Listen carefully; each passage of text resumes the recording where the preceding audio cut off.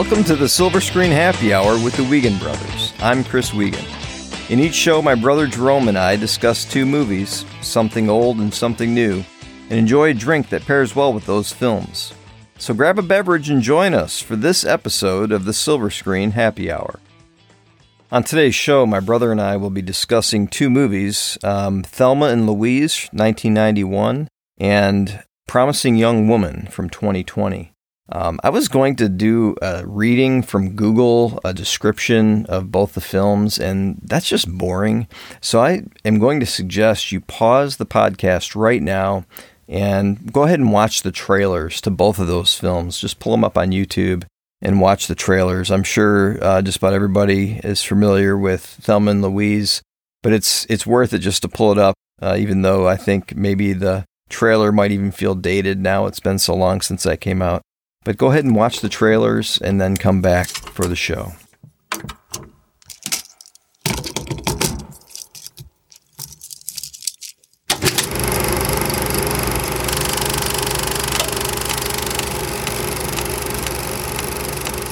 So, right off the bat, here's the biggest difference between the two films. Promising Young Woman's Cassie is a lot like Louise from Thelma and Louise, though Thelma, to me, is the lead of Thelma and Louise. It's her movie. It's her story. It's both actresses got nominated for Best Actress. They both share the title. It's about their journey. Fine. It's Thelma's movie.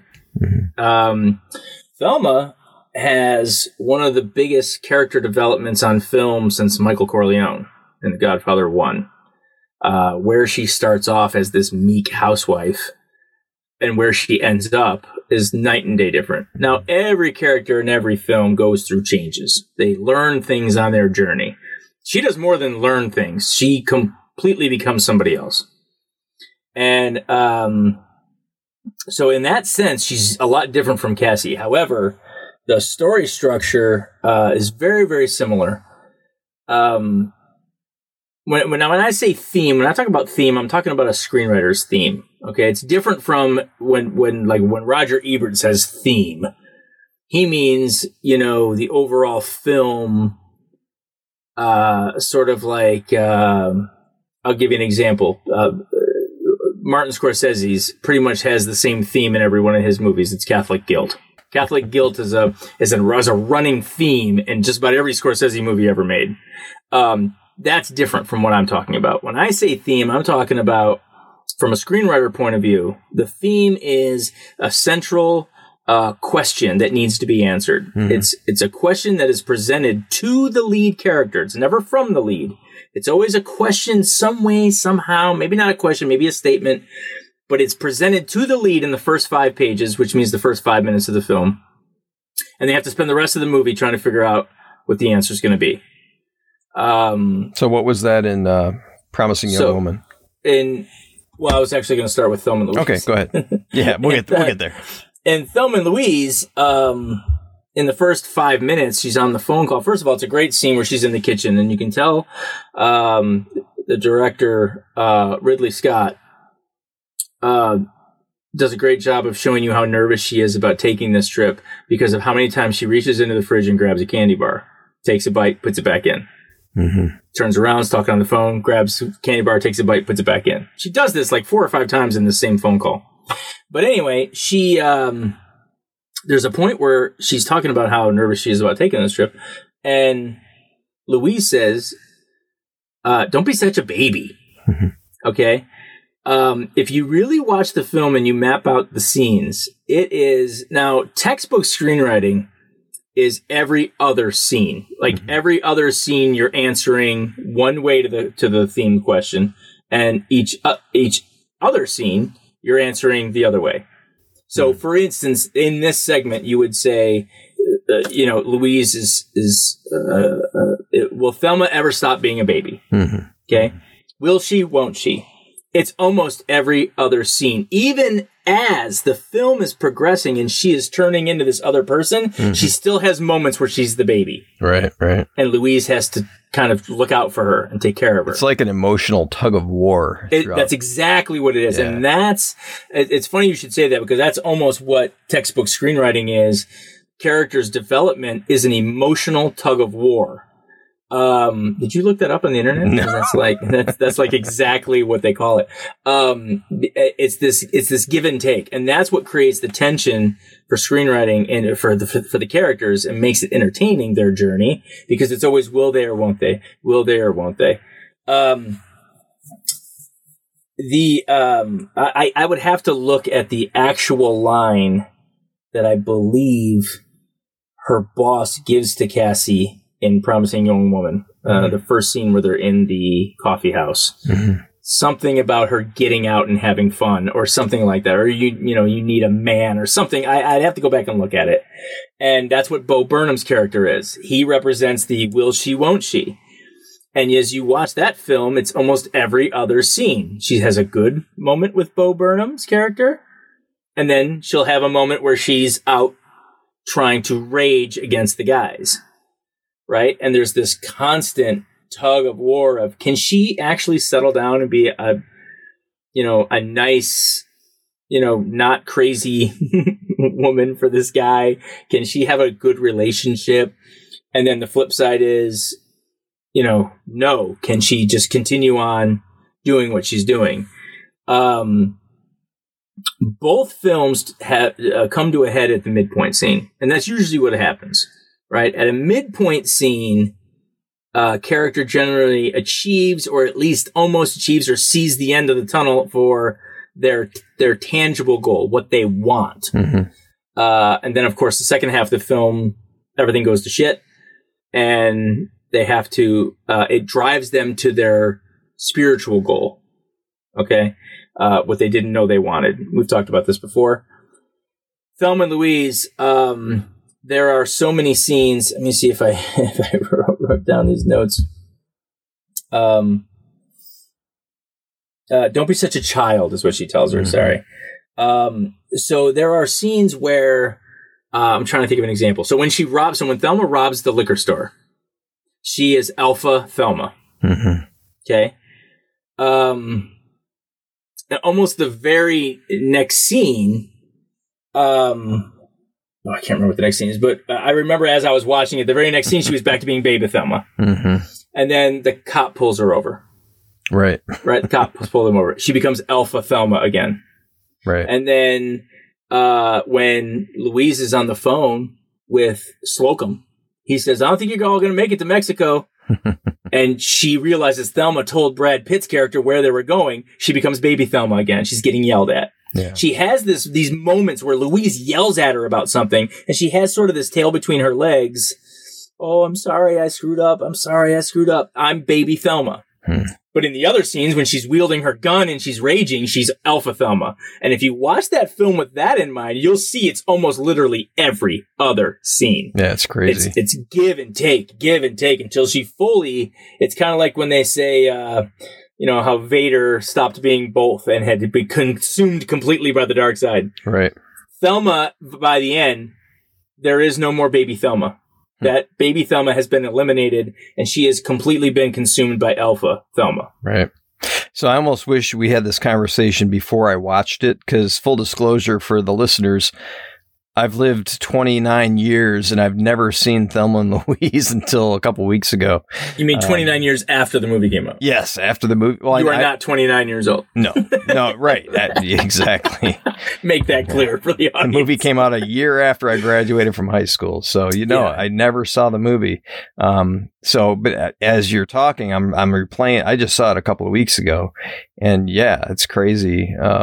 That progression, it's brilliant storytelling, So the false victory is what they call the midpoint scene, because the main character thinks they're getting what they want, right? Again, even though it's Thelma's story, halfway through Thelma and Louise, around the midpoint scene, almost exactly. I mean, and when you say midpoint scene, you'll be sickened to know almost exactly. If it's a 2-hour movie, it always hits right at that hour mark, and you're like, "Holy crap! It really is right in the middle." They do that almost every time. So around the midpoint scene is where Louise makes the decision: I'm going to get the money from Jimmy, and I'm going to Mexico. Mm-hmm. Right. They call that a false victory because all their problems appear to be solved. Mm-hmm. We have money and we're going to Mexico. Any crimes we've committed up until now, wiped clean. It's called a false victory because that shit ain't going to happen. Right.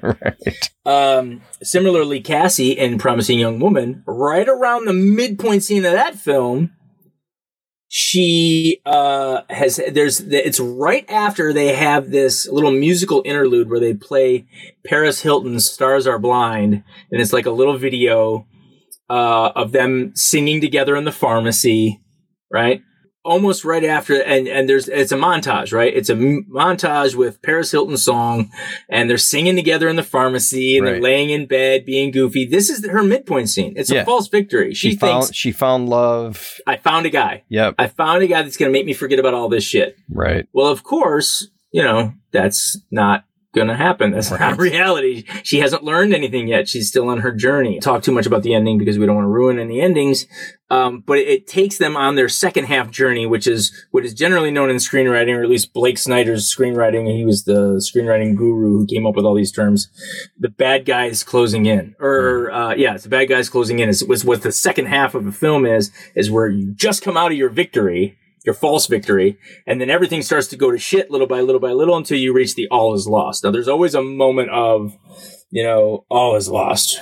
Right? Yeah. Again, I don't want to get into too much without talking about the ending, so we can kind of just sum it up with their progression until they reach their spiritual goal.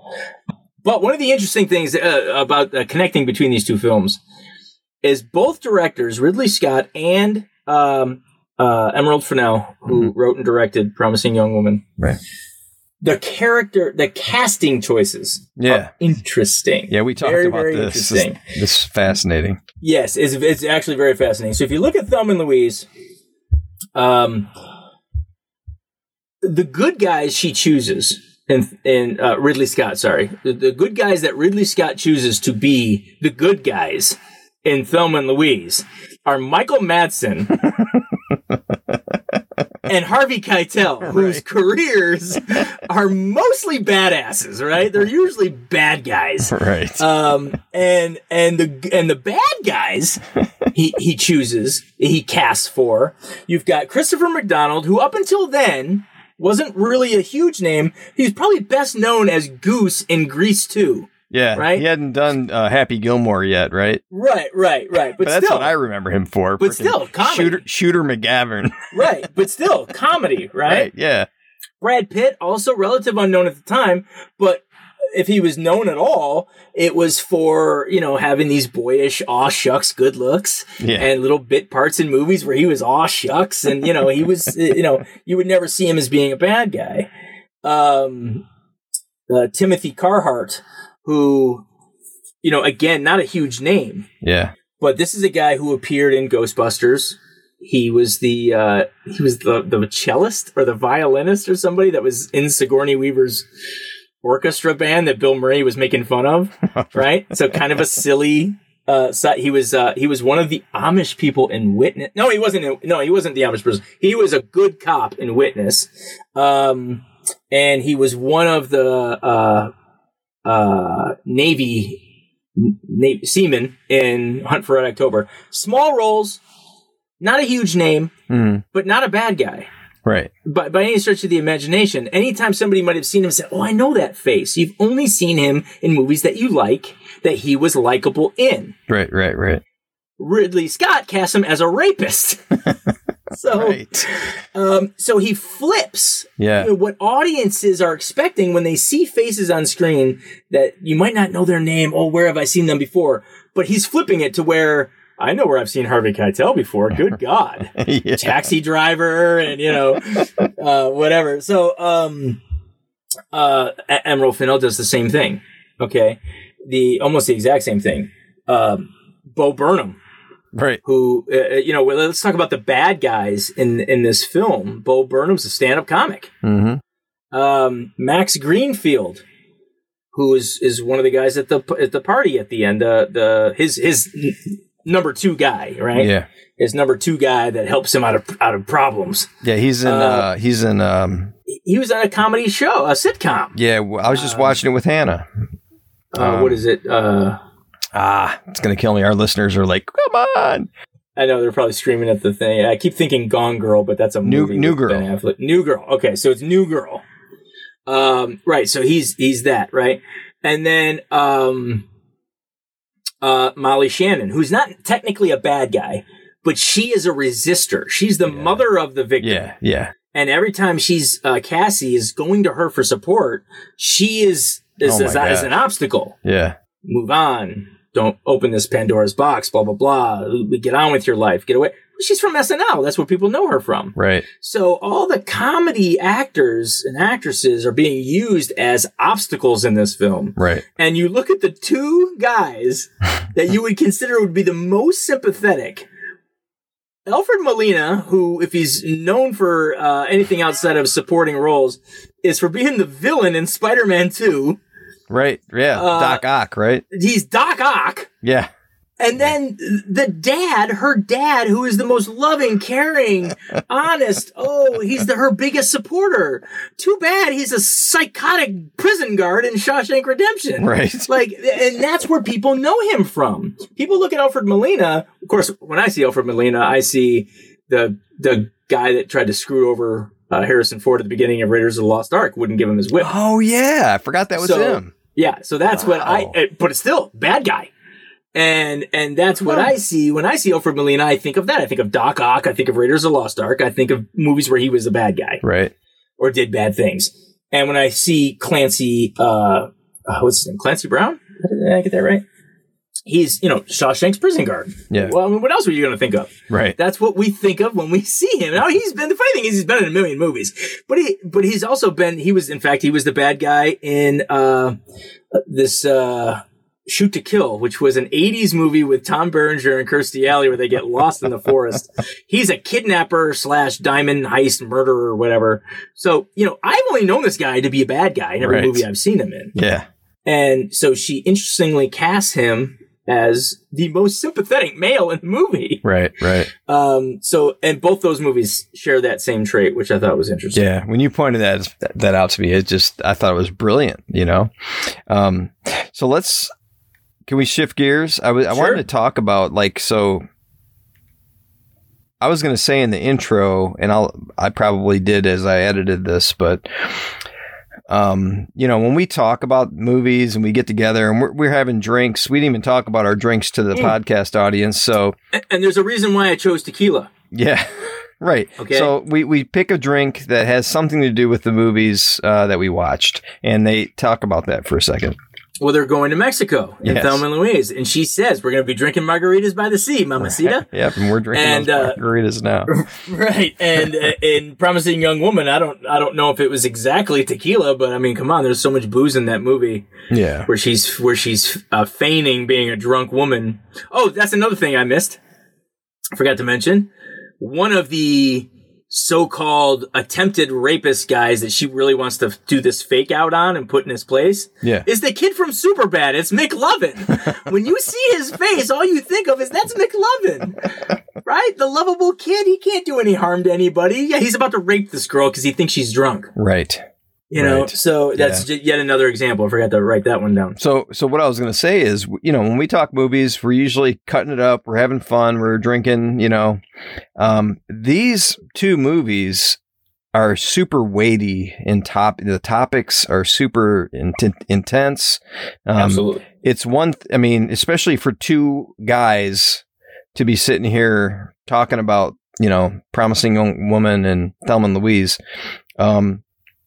We got to be careful because, the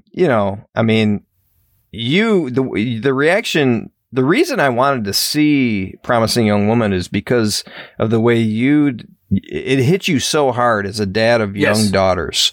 So talk about that for a second. And it did me too. I have older daughters that are, teenage or older in their 20s now. And it's still, it infuriated me. But yeah, talk about your reaction when you saw Promising Young Woman. Well, first I'll take you back to Thelma and Louise. And talk about how I've bridged over the time. Mm-hmm. First of all, Thelma and Louise came out in 91. It's my second favorite film of 1991. Mm-hmm.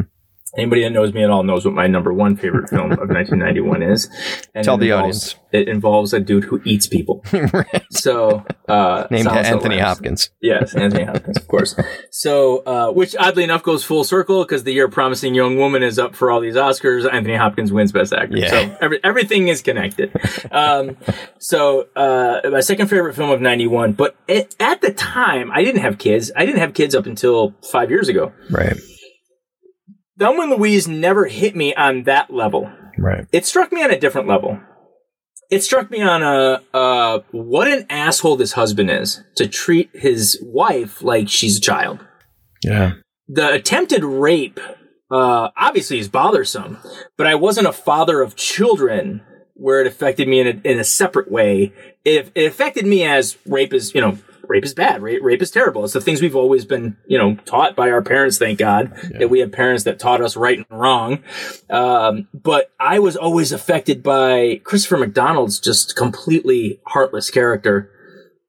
And watching it again recently for this podcast, I realized my favorite shot of the entire film of Thelma and Louise is it's after they shoot up the rig that has carrying the fuel, right? The pervert guy. Yeah.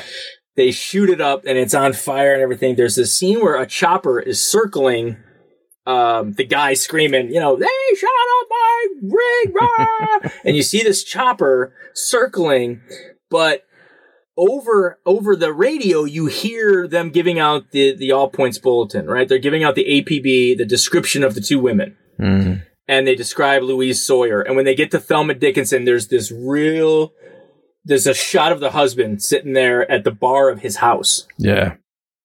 And it's a close up and it's zooming in slowly. I remember that. Yeah. While they're doing the overhead of describing Thelma Dickinson's, weight, height, look, because she's wanted now by the law. He's got this so defeated look on his face, tears in his eyes, like, what have I done? Yeah. Right? Yeah. How could I have been better? And as I watched that movie, so I watched it again, I realized that is my favorite shot. I've always loved that shot, but I realized that was my favorite shot of the whole movie because to me, the story was her and him. Yeah.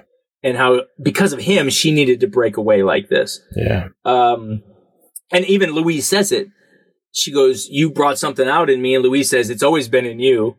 It wasn't me. It's always been in you. I just helped you find it," or something like that. Yeah. That tells me that Thelma did have this adventurous spirit when she was younger, and this husband killed that. Right. He killed it. When I saw Promising, now when I watch Thelma and Louise, it hits me as a father. Right. Now it's not so much the husband, it's the rape scene or the attempted rape scene. Promising Young Woman hit me, because I have two daughters. Young ones, 3.5 and 5. And it was one of those films. Trial of the Chicago 7 did this to me too a little bit, where I'm watching the film and I'm just getting angry. I'm getting angrier and angrier and angrier. Movies are supposed to be entertainment. They're supposed to be fun. And I'm watching this film and I'm just getting angry. I'm getting more and more pissed off. And the frustrating part is when you watch a movie like Trial of the Chicago 7, you're like, oh man, those guys were assholes that treated him like this. The judge was an asshole, blah, blah, blah, blah. But when you watch Promising Young Woman and you're a straight white male in America, right, you're looking in the mirror. Right. Right? It hits you in a way of, holy shit. Yeah. Like, you start thinking about yourself. Like, have I ever inappropriately said something or did something? Like what you start replaying your whole life in your head. Like, oh my God, like I hope I never did anything that, and that's the scary part. It might have been something I said or did was so insignificant to me, I don't even remember. Maybe it gave some poor girl an eating disorder. Who knows? You know what I mean? Like, you never know right. The gravity of the little things that are little to you, the great effect that they might have on a person. Yeah. Right? Yeah. What happens to the victim in Promising Young Woman? It didn't even happen to Cassie. Right. But she saw what it did to her friend. Right. It destroyed her. It destroyed her little bit by little bit until it was too late. And so you watch that film and it hits you in a way of, my God, like, not only is it self-reflective of any man that watches the movie, but more so, sort of like protector guy came out. Yeah. All else I could think about was my daughters. Like, Jesus, there's how many millions of men out there that are just like this. Right. And I consider myself a great guy, but I could have done something or said something that seemed meaningless to me in my youth, my childhood, my teens, whatever, that affected somebody. Yep. I mean, not to the extent of raping them and having my friends videotape it, not to that extent, but, but still, I mean, so for me, it was, I mean, I was thinking back to when I was a teenager, because I used to get drunk and do stupid shit all the time. And I know I hurt, there were females in my life that I hurt. And I was like, I was kind of like, it brought all that back. And I'm like, man, I thank God that I didn't become those guys as I grew. I quit drinking when I was a teenager and not till now. And then started up again. Till now. But I was immature, but it's not an excuse for the asshole that I was, So Correct. Even though it was so long ago, it brought all those emotions back for me. I'm like, wow, but I did have this part of me was just praising God that I didn't go there as an adult. Right. You know what I mean? Right. But I could have, and that's what I think you're talking about, because you see yourself in these douchebags, because I'm like, oh, well, that could have been me.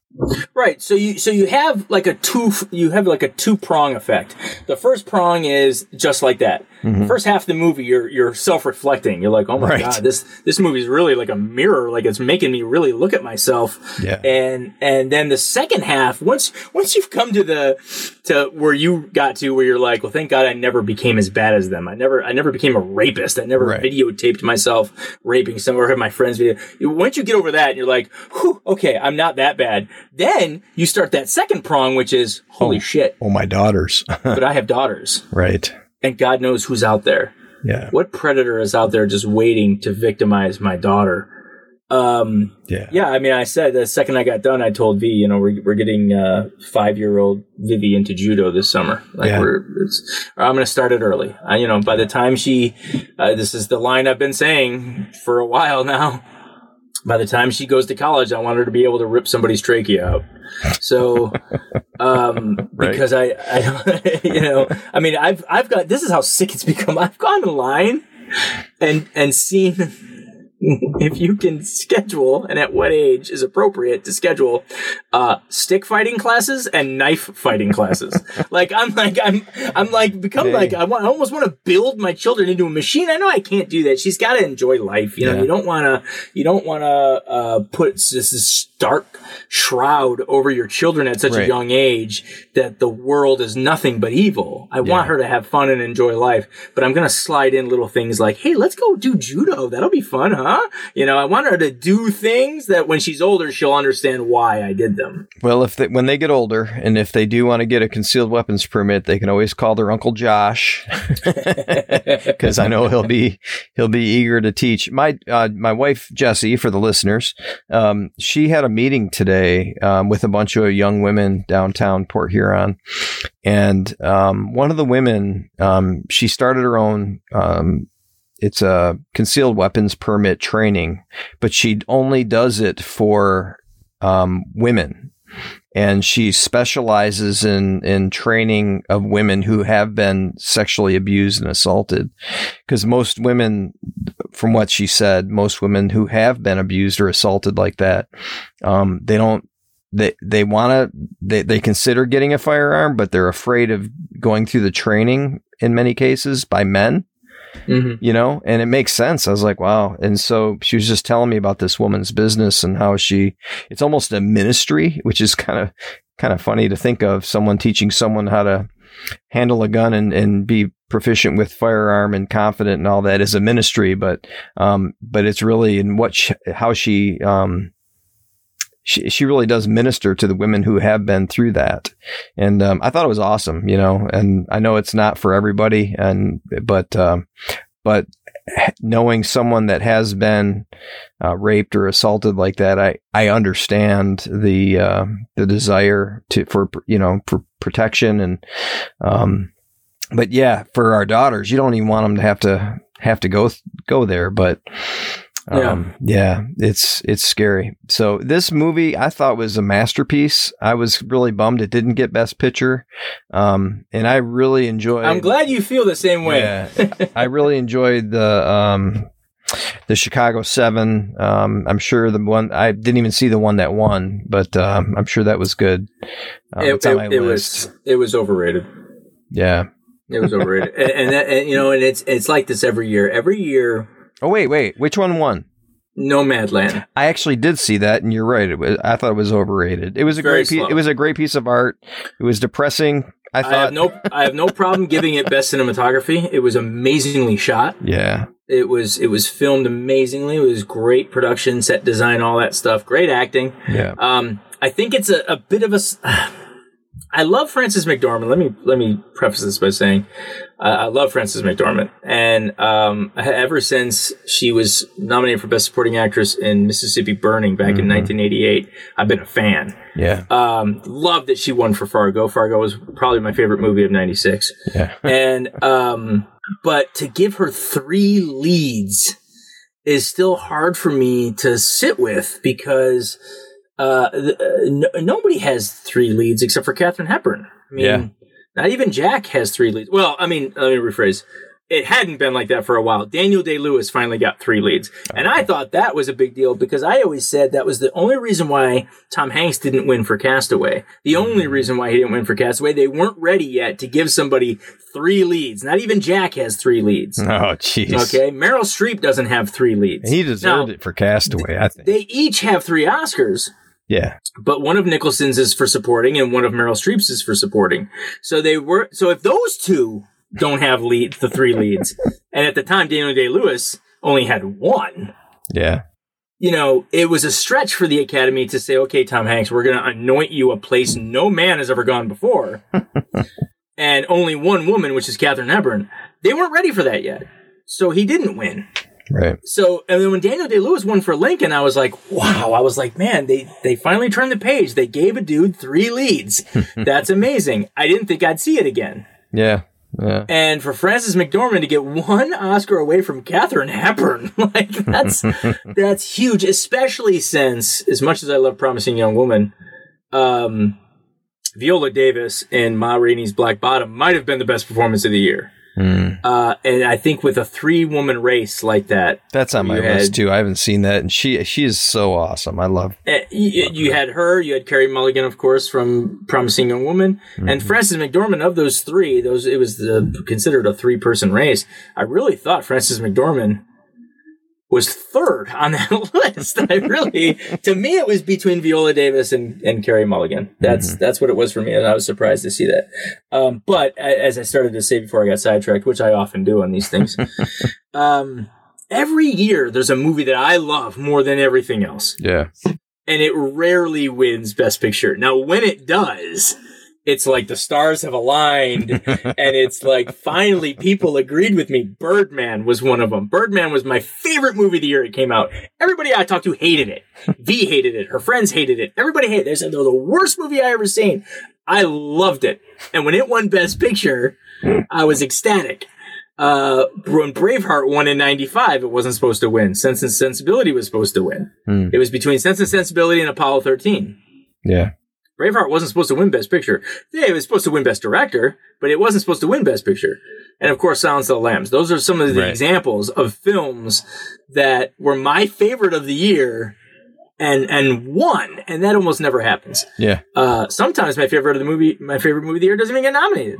Yeah. Like Midsummer. I can't remember what year that came out. 3 years ago? 4 years ago? That wasn't last year? No. This was a few years ago. Oh, yeah, that's right. Midsummer was my favorite movie of the year by far. It got 0 nominations, but it was my favorite. It was my favorite movie of the year. It came out. So Promising Young Woman was that movie for me, and I always know while I'm watching it. I don't have to wait for the movie to be over. I'll know in the first half hour if I'm going to love a movie. Like I can just see where it's going already. One more thing I'm promising. I went into it not knowing anything really besides the, you talking about how much it affected you. Because I just saw the trailers, and the trailers did a good job not really giving anything away except for that she's doing some kind of revenge. And I assumed it was a slasher. Yeah, a lot of people are critical of the trailer. They said it's misleading. They thought she takes these guys out or she fakes being drunk, and when they take her home, she kills them. Yeah, like everyone exactly was thinking it was like and I don't think it's a problem to tell the audience, hey, it's not a slasher movie. More people I think will watch it if they know it's not a slasher movie, because a lot of people don't like slasher movies. Yeah, but it's also unrealistic. I think what she does in this film is way more realistic. Yeah. She scares the shit out of people. Yes. And every one of them, has the same reaction when she goes from slurring drunk to, what the fuck are you doing? Like she almost says the same thing. And then they're all just like, whoa, like it's scary for them, Yeah. Which I thought was awesome. I'm glad it's not a slasher film. And another thing that they tease you is in the opening credits, she's walking down the street with red on her, and you're like, oh, she just killed somebody else. She's got blood all over her. And then the camera goes up, and she's eating a hot dog, and the ketchup is coming off, and it's just ketchup. Like it's another little gotcha. This is not a slasher film, right? It's just little things like that. But what I was gonna say, another thing about the contrast, we talked about the casting as a contrast. Yeah. Emerald Fennell shoots Promising Young Woman with a huge contrast in lighting. Everything is, look at the pharmacy that they're in with the fluorescent lights. The coffee shop that she works in was always well lit with everything is supposed to feel very safe. There's very few dark moments shot. Yeah. And it does that sort of like, we're telling you this very sad story with a very dark subject matter, but unlike Seven, which shot the whole movie as if, they were trying to send the theme across in setting, we're going to make it raining the entire film. They're giving you almost a sense of, and this happens all the time. Thelma Louise does it as well. Mm-hmm. What is the backdrop? What is the production design of Thelma and Louise's journey? It's a barren desert, right? It's almost like there's nothing out there for them, and they just don't know it yet. Ridley Scott's making a theme here. He's making a point when he shoots it that way. Emerald Fennell flips it and says, no, I want to shoot it like everything's happy. Like this is a romantic comedy. I want to shoot it like it's a sitcom. Bright lights, white walls, bright lights, white walls, all this stuff. She's shooting it to completely contrast what the reality of the story is, what's actually happening. Again, Seven is a perfect example of, Darius Kanji shot Seven. He was a cinematographer of that. It's a perfect example of how am I going to tell the seediness of this setting. Yeah, that movie was oppressive to watch. Yeah. It felt oppressive. The movie Seven, every scene is dreary and it's raining and it's dark until the end. Everything seems gross, doesn't it? Like until the end, the big reveal, the climax of the movie, it's sunny. It's sunny. But it's sunny, but where are they? They're out in the middle of nowhere. Yeah, they're in the middle of nowhere. Again, there's something in the box. Empty feeling, though, as if they're not going to, there's nothing out. When I see desert as a setting, right, I think it's the filmmaker's way of saying there's nothing out there for these people. Yeah. There's no happy ending. There's nothing out there for these characters. Yeah. You almost never see a movie that's set completely in a desert that has a happy ending. The English Patient. Like, none of these movies have happy endings, right? It's the filmmaker saying there's nothing out there at all for these people. Right. It's nothing but a bad ending. Hey, Star Wars starts in a desert, ends in a jungle. Return of the Jedi. Well, if you assume that A New Hope is the start of this first movie, well, I am. and Return of the Jedi is the last movie. The original three. That's okay, so you're just totally discounting 6 other films. Absolutely. We're really going off now. So I know you're... You know, what's interesting, let me get real back to Star Wars for 1 second, that the greatest thing to happen to the prequels was the last 3 Disney movies. That was the best possible thing, because now people hate them so much less. They hate the Disney movies so much more. People actually love the prequels now. Yeah. Now people are willing to say Star Wars exists as a 1 through 6. Yeah. You know, it used to be, we hate the prequels. It's still just 3, 4, and 5. To me, 1 through 3 never happened. And then Disney made these 3 movies. Now everyone's like, you know, we've been really hard on the prequels. We should include them. They're good enough. But there's a quality to those prequels. If we're gonna go off, let's go off. There's a quality to those prequels. It's just like, they're so bad they're awesome. That kind of thing. I enjoyed the prequels. I love the prequels. I love them a hell of a lot more than I love the Disney movies. Okay. I'll tell you that much. Young Anakin's lines sucked. Well, George Lucas is not a writer. Let me rephrase. George Lucas is a fantastic writer of story. He's a terrible dialogue writer. That guy cannot write dialogue to save his life. Okay, so yes. But that's what I mean, though. You can watch it, and it's so cringy sometimes. It's funny, and it's awesome. And You don't like Anakin's speech about sand?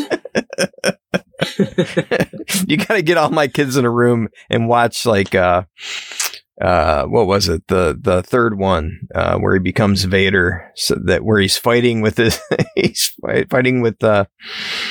I'm getting all the names mixed up. I'm going to scratch this probably, but what's his love interest? Padme. Yeah, he's fighting with her, and yeah, it's just, I don't know, the dialogue is so bad. It's really bad. But I will not watch it in a room with your kids, because I will not allow people to trash my beloved Star Wars in front of me. But I'm just not going to have it. I'm just not going to have it. I did watch Solo with Lindsay. I don't know if she told you that. Oh, cool. I did watch Solo with Lindsay. The first time she'd ever seen it. Okay, so we're going way off the rails. we wrap this up, yes, we have to do our Stump Jerome segment. So you have to explain what that is. Okay, the Stump Jerome segment is simply the 6 degrees of separation, also known as the 6 degrees of Kevin Bacon, which we've expanded to the 6 degrees of any 2 actors who's ever graced the silver screen, right? Now, feature film. Let me give my preface to this, and sure. Somehow I'll have to work in a way where we can introduce this quicker. Yeah. And flashier, a couple lines of dialogue. Yep. But the reason why this is what it is because of my utter disdain for the game 6 Degrees of Kevin Bacon. The reason why I have utter disdain for it is because, again, it's my belief, and I've yet to be proven wrong, that any 2 actors, forget about just Kevin Bacon, any 2 actors can be connected in 6 degrees, a degree being a movie, of course. And I challenge myself, the guys that do the Kevin Bacon thing, they use TV shows, they use directors. I don't use none of that shit. You have to be in a feature-length film, an actor or actress in a feature-length film, and any 2 in the history of the world can be connected. I have yet to be found otherwise. Yeah. And all right, hit me. So the 2 actors from these movies that I chose was from the most recent, the new one, Promising Young Woman. I chose Bo Burnham, and I wanted you to connect him to Christopher McDonald, the husband in Thelma and Louise. So this one's actually not difficult. Yeah. And much like the Kevin Bacon game, you have to find that one name that you feel has been in everything, right? In this situation, that name is Brad Pitt. So because Brad Pitt was in Thelma and Louise. Right. Well, Brad Pitt also produced and was in The Big Short. And anyone that's seen The Big Short, which was a movie that was up for Best Picture a few years back, I want to say maybe 6 years ago. This movie's been out for 6 years now, something like that. Maybe, yeah. They'll know that one of the swindling housing market loan mortgage guys, scumbags, was Max Greenfield, who of course is in Promising Young Woman with Bo Burnham. Wow. So there it is. How many is that? And Brad Pitt 3? links to Christopher McDonald through Thelma and Louise. So if you got Thelma and 3? Louise, The Big Short, Promising Young Woman. Yes, it's 3. That's 3. Yeah, well done. 4 there for a minute, so it's 3. Well done. Now, for the audience here, the most famous, notorious connection that I ever had you do, I was trying to stump you so bad, and I threw Carrot Top to Charlie Chaplin. Yes. And you did it in 4? 4. It's in 4. It's actually not. Again, you got to go for the name that you know is they can attach either one. I know, but I just went for like the most current. Like at the time, that was a long time ago. I threw that at you. It was like 20 years ago almost. Yeah, Charlie Chaplin, and this was before the internet, expansive usage of the internet. I want to say it was before 20 years ago. It was. No, it was like because I hired into Chrysler in '99, and I was at Chrysler, so. It was maybe 20, 21 years. And I was barely using Yahoo at the time. Right. I hadn't even heard of IMDb. Right. So this was all done, this kind of stuff is done by just movie knowledge. For those that are sitting at home right now going, well, wait, connect them. How can that? You got to tell us how you did it. Charlie Chaplin's last film, which he also directed. Do you have this in the vault, or do you have it written down in front of you? No, this one's in the vault. Because it's my most favorite. It's my favorite one. It was called The Countess of Hong Kong with Marlon Brando. Okay. Well, it's actually Marlon Brando's movie, but he appears in it because he's the director, Charlie Chaplin. So Charlie Chaplin's in the film. And, of course, Marlon Brando is in The Godfather with... so that's one connection. The Countess of Hong Kong. Brando's in The Godfather with Al Pacino, who's in And Justice for All with Jack Warden. That's 3. And Jack Warden is in Chairman of the Board with Carrot Top. So there you go. 4. So Pacino is the link there. So you see, you got to find that one name that you know stretches across the universe. Yep. And so A Degree is a film. 1 Degree is a film. But here's one thing I will say for anyone that wants to email or whatever to Stump Jerome. Yeah. I don't play the gotcha game. And what I mean by that is people that will already know this obscure person is connected to this other obscure person in maybe a movie that they were both in 40 years ago as extras or something. And they say, hey, try to connect these two. And when I do it in 4, they're like, gotcha. They're actually in the same movie. Yeah. I don't play gotcha games. Okay. However, I would invite the listeners, if you can connect these two actors in less than 4 degrees, we'd like to hear from you. And I'll stand right here and tell you it can be done. I guarantee you. One that you gave me the other day, was it earlier today, just for fun? Right off the top of my head, I went with about 4, I think, 4 degrees. But I remember saying, I bet you could be done in less. Yeah. And sure enough, it was done in like 2 degrees. Right. Yeah. But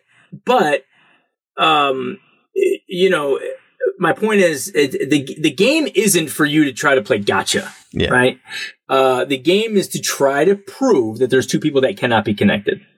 Right. Find me 2 people that cannot be connected. That's the game. Yeah. That's the game. The game isn't, I'll find, Henry Winkler was in the background of a movie in 1972 that Robert Redford might have been in one scene, and I'll see if he can connect Robert Redford to Henry Winkler. No, that's a gotcha game. I don't play the gotcha games. Yeah. Find me 2 that's never been, that cannot be connected within 6 degrees. However, we would like to hear from our listeners, and if you've... So if you do want to play the gotcha game... Yeah, let's play, let us know. Let us know how you... Give me a gotcha game, but I won't like it. Yeah. So anyway, I think that was this episode. That's it. We're already over time. So what movies are we going to try to hit next time? Do you want to go there? I don't know yet. I've talked about The Sound of Metal because I loved that movie when we watched it before the Oscars. Mm-hmm. I don't know what other one to pair it up with. The theme could be on hearing loss, I guess. If you went with hearing loss, boy, that's a tough one. Yeah. I was thinking if you went more with addiction sobriety and recovery, you could pair it with clean and sober. Clean and sober, yeah. There is a huge element to that has to do with addiction and recovery. Oh, community. Absolutely. Yeah. Huge. So yeah, we could do that. We could do clean and sober and The Sound of Metal. Yeah. So I would advise anyone that's going to listen to this podcast, go and see both of them. If you haven't seen Clean and Sober, which you might not have, it's a little known Michael Keaton movie from 1988. Not a lot of people have seen it. Got 0 nominations at the Oscars. I loved it. Yeah. But one of his best movies. Yeah. One of Michael Keaton's best performances. I want to say both Siskel and Ebert gave it a thumbs up. In fact, I know they did. Because here's another little side trivia. I know we got to get going here. This is me. I always go off on tangents. I want to say it was the same show that they both gave Clean and Sober a thumbs up is the show Roger Ebert gave Die Hard a thumbs down. Oh my.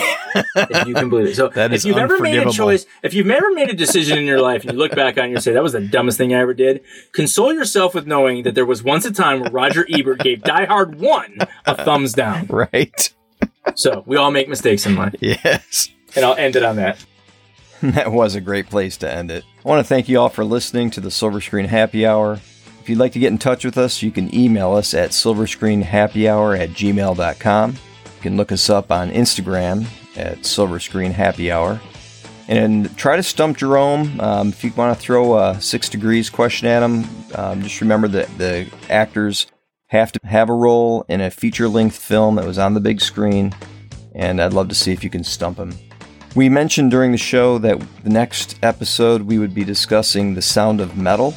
And we talked about pairing it up with Clean and Sober. That episode's actually recorded already. We actually went with Children of a Lesser God to pair up with Sound of Metal. Both fantastic films. I had a little criticism for Children of a Lesser God, but it was still a great film. Go ahead and watch them if you'd like before you listen to the next episode. Or if you just want a refresher, go ahead and watch the trailers for those 2 movies. Until next time, this is Chris Wiegand. Thanks for listening.